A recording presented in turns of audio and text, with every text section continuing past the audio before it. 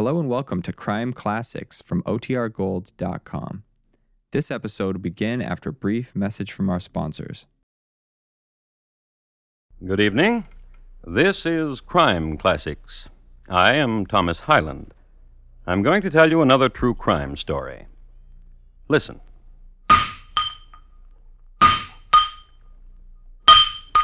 In the county of Suffolk, the willow grows green, and there was once a smithy. His name was Edmund Thrower. He was a powerful man who could make the anvil shudder and spring sparks into shadows cast by the willow. He made horseshoes. He mended scullery ware. He made hammers to drive nails, to mend shoes, to bludgeon people to death. And tonight, my report to you on the dread event surrounding Mr. Thrower's hammer.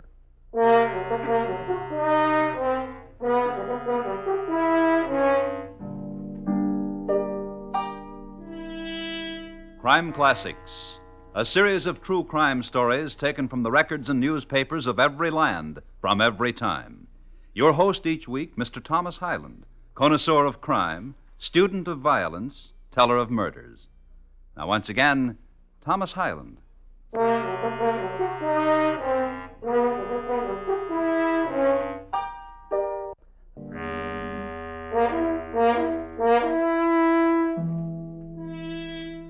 I should like to pose a conundrum. Of course, I already know its answer, but it took history 11 years to solve it. But was this puzzle solved? Well, perhaps. It has some interesting ingredients. A man hung for stealing a heifer, a gypsy, a chap who cut ling for a living, a young woman dead across a gooseberry bush, and the mending of a shoe on a wet day. Now, was ever a puzzle so tweaking? It happened in 1793, and there are two versions as to how it started. Version 1. Scene, Shotford Heath in Weybread, Suffolk, and a man is driving sheep to town. Oh, no. Enough of cud, beastie. On to town with us, come on. Oh! Oh! Rest your flock a while, shepherd. We've some ruby red wine. Aye, wine would be clever. Tilt the skin for him, gypsy. Give the shepherd a drink. Aye.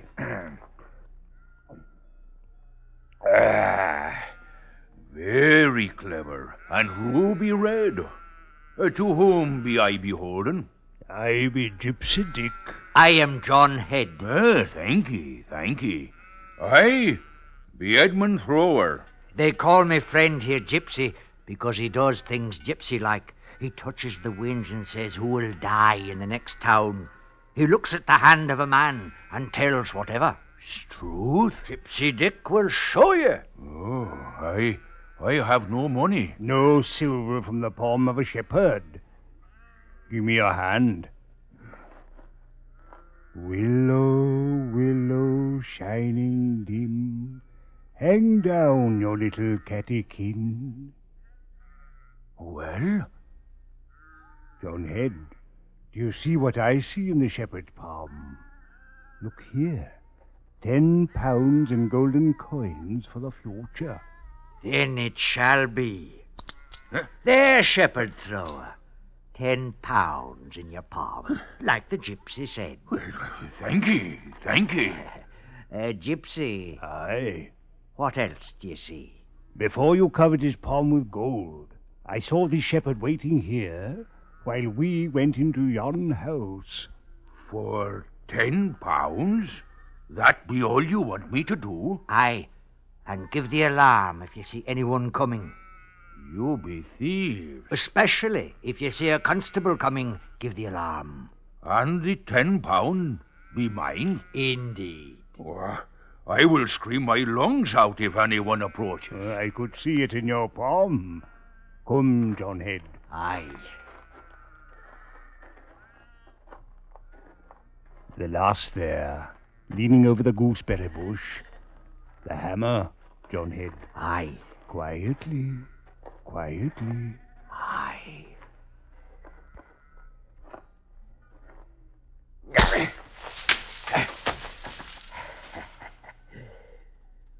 Our dear old daddy would grieve if he found his daughter so. Look, through the window, her father sleeps in a chair. Quietly, quietly. Aye.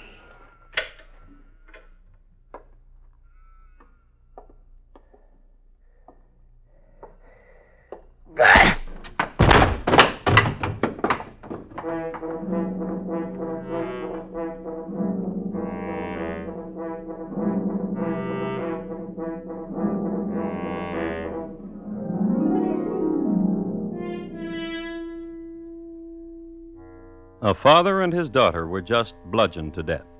Their names? Thomas and Elizabeth Carter. They owned a small house on the outskirts of the village of Cratfield in Suffolk, and they kept a small shop of tasties and oddments. In the evenings, they had often been seen walking in the garden, now stopping to sniff a rose, now pausing to pluck marigold, now lifting their cheeks to the setting sun. That they were murdered, there is no doubt. As to the manner in which they were murdered, you have just looked in on version 1. Now for version 2. Scene? A rainy day in the town of Swaffham. A ling cutter, that is, one devoted to hewing common heather, sits at his stall and mends his shoe. Oh, but it be wet outside. And foul. The ling likes the damp. It keeps its colour. And fine-looking ling it be, John Head. I'll fill your arms with it, Thrower, if you'll give me a moment to fix this shoe. The pox on this hammer. Listen, John Head. Fix the sole of your shoe, but do not sell me ling. I look for lodgings. For the night or for the while? Oh, ruddy hammer. Yeah, you be using broken hammer to mend shoe. 'Tis the only hammer I have. I will make you a trade, John Head. How? I have a hammer here in my kit. This hammer. Oh, 'tis a hammer indeed. A trade. The hammer for the lodging. A trade. And it be a special hammer. You know it? Special? Aye. With this same hammer, I beat in the head of one Mr. Carter. And his daughter, too. Oh, and that would make it a special hammer indeed. They were poke noses. What? Mr. Carter and his daughter, they poked their long noses into what did not concern them. Aye, and for that you hammered them, eh? For that, indeed. You will notice I am not with my wife.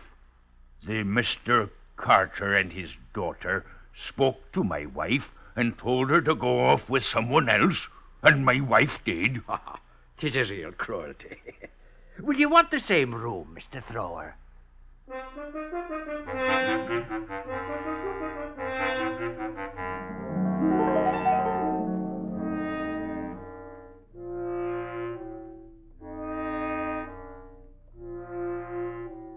The two versions of how the Carters, father and daughter, met their respective ends. Version 1, Gypsy Dick and John Head did it. Version 2, Edmund Thrower did it. In any event, the Carters were discovered the next morning lifeless. And, as we well know in these times, the things that were raised were hues and cries. Also, there was much scurrying and running about and clamor. But all this fell upon the stillness of the Suffolk heath. There were seasons and rainy days and days of sunshine and heather, and the ling cutters came and went, and the sheep became coats and mutton, and a certain gooseberry bush bloomed lovely, and berries died unpicked. And somewhere far away, a gypsy with the unlikely name of Dick held a palm and said this: Willow, willow, shining dim, hang down your little catechin. And picked a pocket. There were seasons and there were years. 11 years. Mr. Thrower was now a blacksmith among the willows. Mr. John Head was now a convict among the vermin and the lice of Ipswich jail. Mr. Head had committed a felony. He had robbed a sailor. His sentence hadn't been passed yet, but his cellmates had. John Head. What is it, Saunders? I can't sleep. You'll sleep for long in a few hours. They say that on the gallows sleep is slow to come, that it's painful. Unless you have a friend to hold down your legs, then death is quick. If they will let me, I will do it for you, Saunders. Oh, thank you. Seems to me What? cruel. Death. What I did was cruel.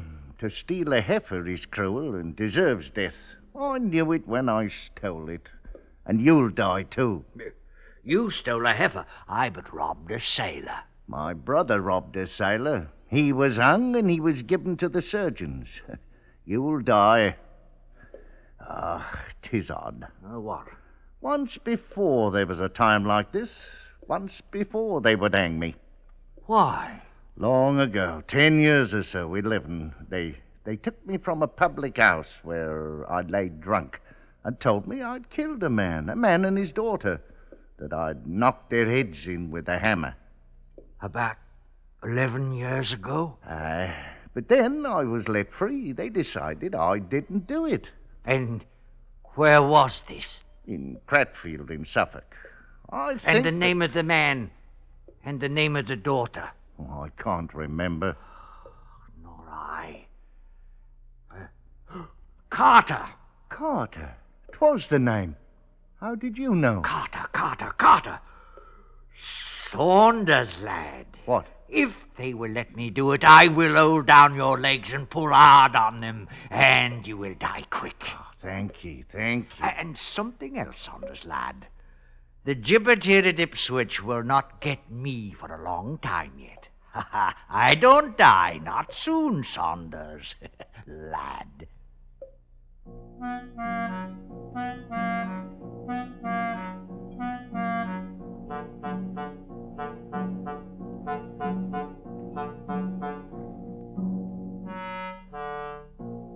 Straw is a useful commodity. Under various conditions, it is used for sleeping upon, for making bricks, for making hats, handbags, baskets, and in single units, it is excellent for breaking a camel's back. Straw is also used to clutch. It was this latter proclivity that John Head utilized. A straw, a chance to get out of there. So, this is what he did. Jailer! Jailer! He yelled. He banged on bars. Jailer! Jailer! He yelled some more. He got the jailer's attention. I know a murder that's been committed, and I'll tell you all about it. Their names were Thomas and Elizabeth Carter. And he was led to the warden. And they was father and daughter, Your Honor Warden. And their heads was bashed in. And John Head was then led to Mr. Oldershaw, a magistrate. It was 11 years ago, sir, in Cratfield in Suffolk. Why have you waited this long to say anything of it? I was just reminded of it. By whom? By a laddie whom you will hang this evening. His name is Saunders. I shared his cell. And his gibbet, too, if this be a story for cocks and bulls. Struth, I tell you, I know the murderer. The true murderer. Who is he? A man named Edmund Thrower. He himself told me of the killings. He even wished to give me the hammer with which he killed. I thought the story was a joke, but now I know it was not. And I remembered. Very well. Tell me about this Edmund Thrower and the murder of a father and a daughter. It was like this, your worship. It was a rainy day, and I had me a little shop. What kind of a shop? Ling. And I was sitting there mending a shoe with a broken hammer.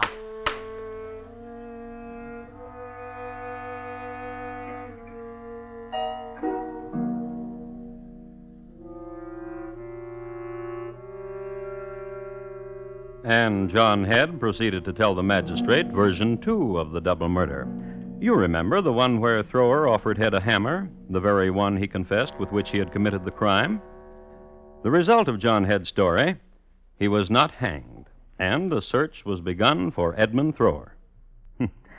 Now that's really making the most out of straws, isn't it?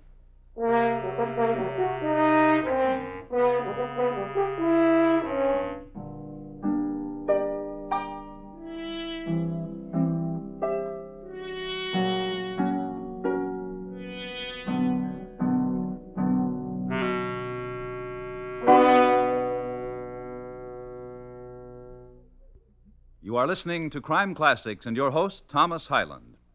I guess we can all relax now. Since Arthur Godfrey told the nation he was going away for some surgery, the phone operators have been busy trying to answer the questions about when he'll be back.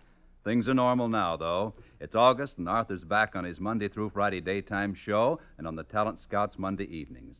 Most of these same CBS radio stations bring you Godfrey, so be listening for him next time round. And now, once again, Thomas Hyland in the second act of Crime Classics and his report to you on Mr. Thrower's Hammer.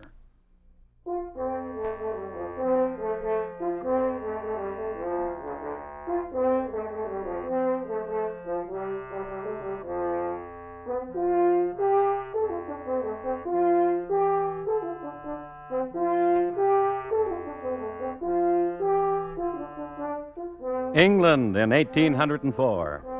It was a peaceful time for England. They didn't have the colonies to worry about anymore. And on the boards of the theaters, a play called Heels Up was all the rage. Also, the towns were getting accustomed to the sight of red Indians from America walking the streets. And it was the year when Lady Gwen Fitzmorue rode to hounds one day and showed up a week later in Paris, thereby rocking the world from the Bay of Bundy to the Mediterranean. Two, it was during the reign of King George. And for the most part, except for losing the colonies, George's reign was acceptable. Generally speaking, a pleasant time in England. In Suffolk now, however, there was a stir. Something about a double murder committed 11 years before. Memories and records were tapped, and sure enough, on a spring day in the year of 1793, Mr. Thomas Carter and his daughter Elizabeth had been hammered to death, one in his chair, the other over a gooseberry bush. The most fruitful tapping of memory was John Heads, who remembered that it was Edmund Thrower who did it. But Mr. Thrower was nowhere to be found. Observe now a coincidence of history. Another tankard of ale, Mr. Fox. Oh, thank you, Oldershaw. No. Just this pipe and to relax. Drink away if you like it, though. Don't mind me. No, enough for me, too. Pass me the taper. Aye, here. It's good tobacco you brought from London town. What kind is it? Virginia. Equally fine in the pipe or the nose. I'll send you a packet. Aye, and thanks to you. Your business accomplished in Ipswich, Mr. Fox? Aye. A matter of a legacy. Some lucky people have legacies. Would that you would deliver me one. And what would you do, Oldershaw? Take a frigate to America. You've been to America, have you not, Mr. Fox? Aye. Is it true about Kentucky, Mr. Fox? I would not know. I never got out of Virginia. As a matter of fact, though, the woman to whom I delivered the legacy plans to go to America, too. Mrs. Thrower. Thrower, did you say? Aye, Mrs. Edmund Thrower. And where in Ipswich did you find her? In a cardboard house on Pretty Prentice Lane. She is a gatherer and a seller of kindling wood. It took me a year to find her. And I've been looking for her husband for 6 months now. Her husband? Why? For 2 murders.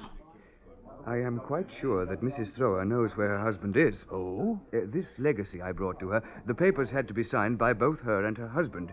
She took the papers from me and brought them back a few days later and signed by Edmund Thrower. Pretty Prentice Lane. A cardboard house, and on the door it says, kindling for sale. Well, shall we enjoy one more tankard, Mr. Oldershaw? Oh, surely you're not going to Pretty Prentice Lane at this hour. Good night, Oldershaw.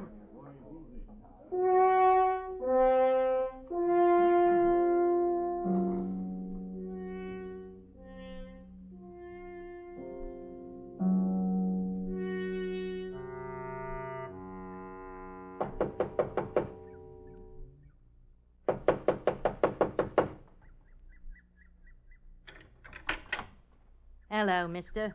I'm of the police. What you want? Are you Mrs. Edmund Thrower? I be. Where's your husband? What you want to know for? There's a crime I was told he did. Cool. A terrible crime.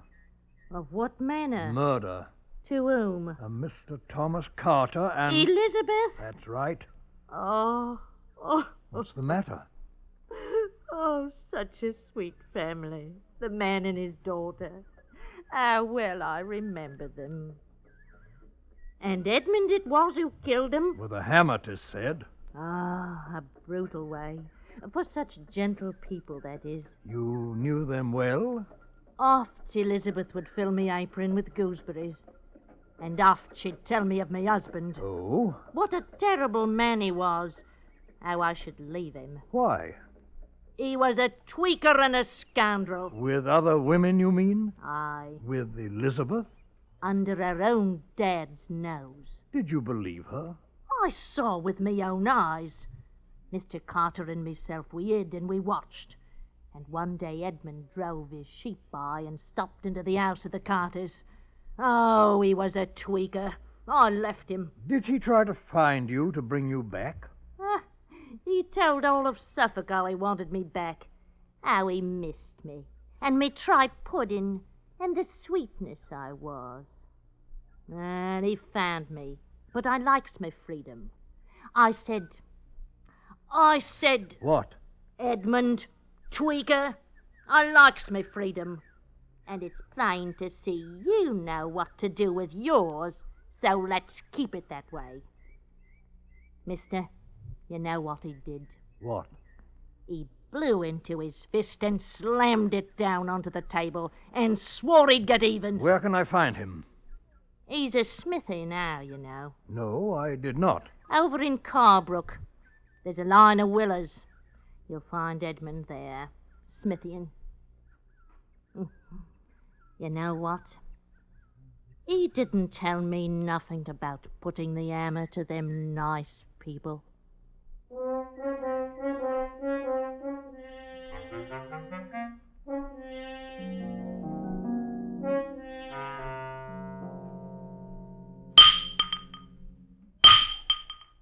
Edmund Thrower? Yes? I am a magistrate of the law. You will come with me.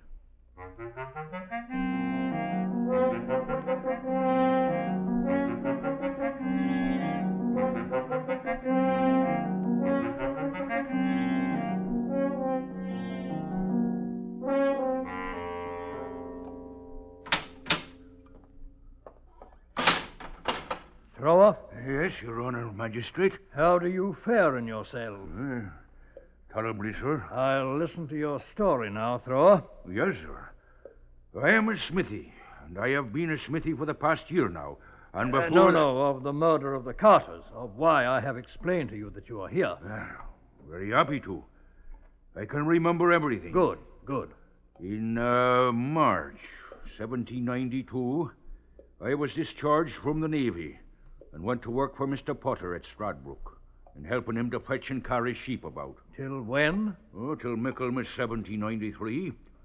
Sometime after March 1793, as I was going over Shotford Heath in Weybridge, Suffolk, I was overtaken by a man called John Head and one called Gypsy Dick. One of them had a skin ruby red wine. And so it was that Edmund Thrower told version number 1. This is the version wherein John Head and Gypsy Dick were supposed to have committed that double murder.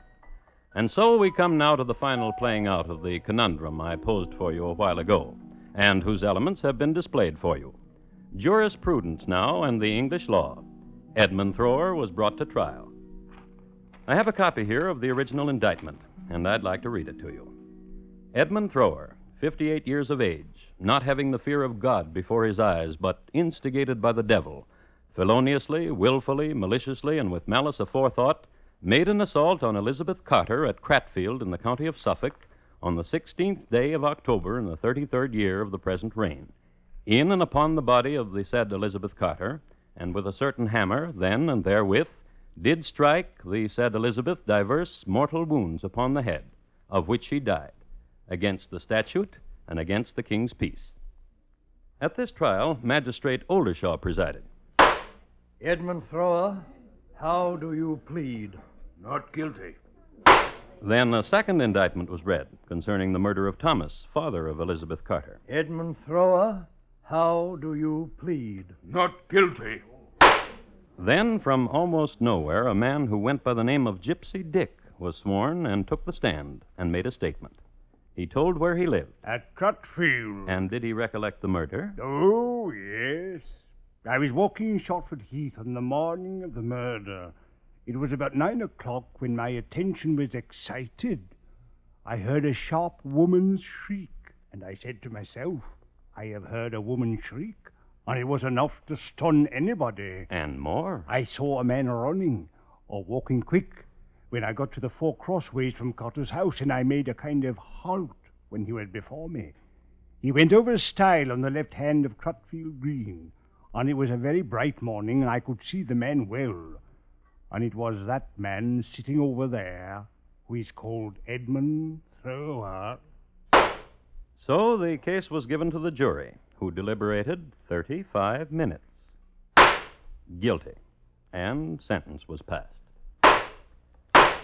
Edmund Thrower, you have been tried and convicted by an impartial jury of your country of a most foul and cruel murder.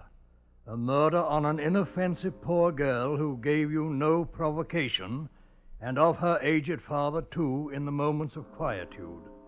The motives which led to that murder are best known to God and your own conscience. Therefore, it behooves you to make your peace with him, before whose awful tribunal you must appear. You will be removed from hence to the place from whence you came, and from thence to a place of execution on Monday next, where you will be hanged by the neck until you are dead, and your body afterwards will be delivered to the surgeons, and the Lord Almighty receive your soul.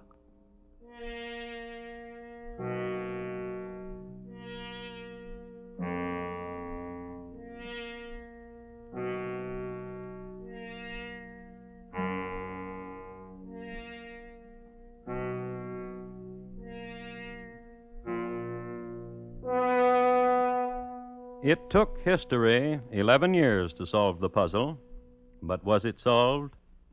As a student of crime, I'm not sure, nor should you be. But one thing is certain. In the county of Suffolk, the willow grows green, and from one of them, there hung a smithy.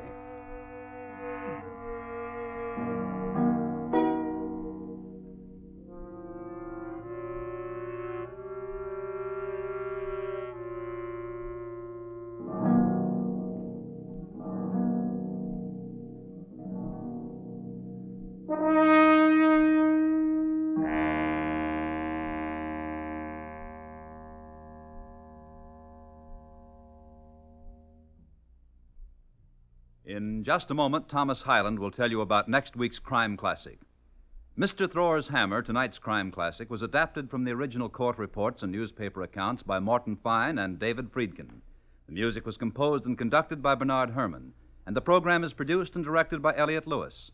Thomas Hyland is portrayed on radio by Lou Merrill. In tonight's story, William Johnstone was heard as Mr. Thrower. Featured in the cast were Eric Snowden, Jay Novello, Joseph Kearns, Paula Winslow, Tudor Owen, and Alistair Duncan. Bob Lamont speaking. And here again is Thomas Hyland. Next week, a certain house in the Heidelberg Township in Pennsylvania. Since 1795, the tenants of that house have been unable to remove the blood from the floorboards. My report to you will be on the Axe and the Drute family, how they fared. Thank you. Good night. In the wide open spaces east of Hollywood, some people forget that there's a university where men actually study in Hollywood. Later this evening on CBS Radio, you'll meet screen star Joseph Cotton as one of them, a professor who meets an intriguing young woman on a bus and begins to learn from her. It's a charming tale entitled Romance to a Degree, so be listening for it when, on most of these same stations later this evening, the Lux Summer Theater stars Joseph Cotton. Stay tuned now for Arthur Godfrey's Talent Scouts, which follows immediately over most of these same stations.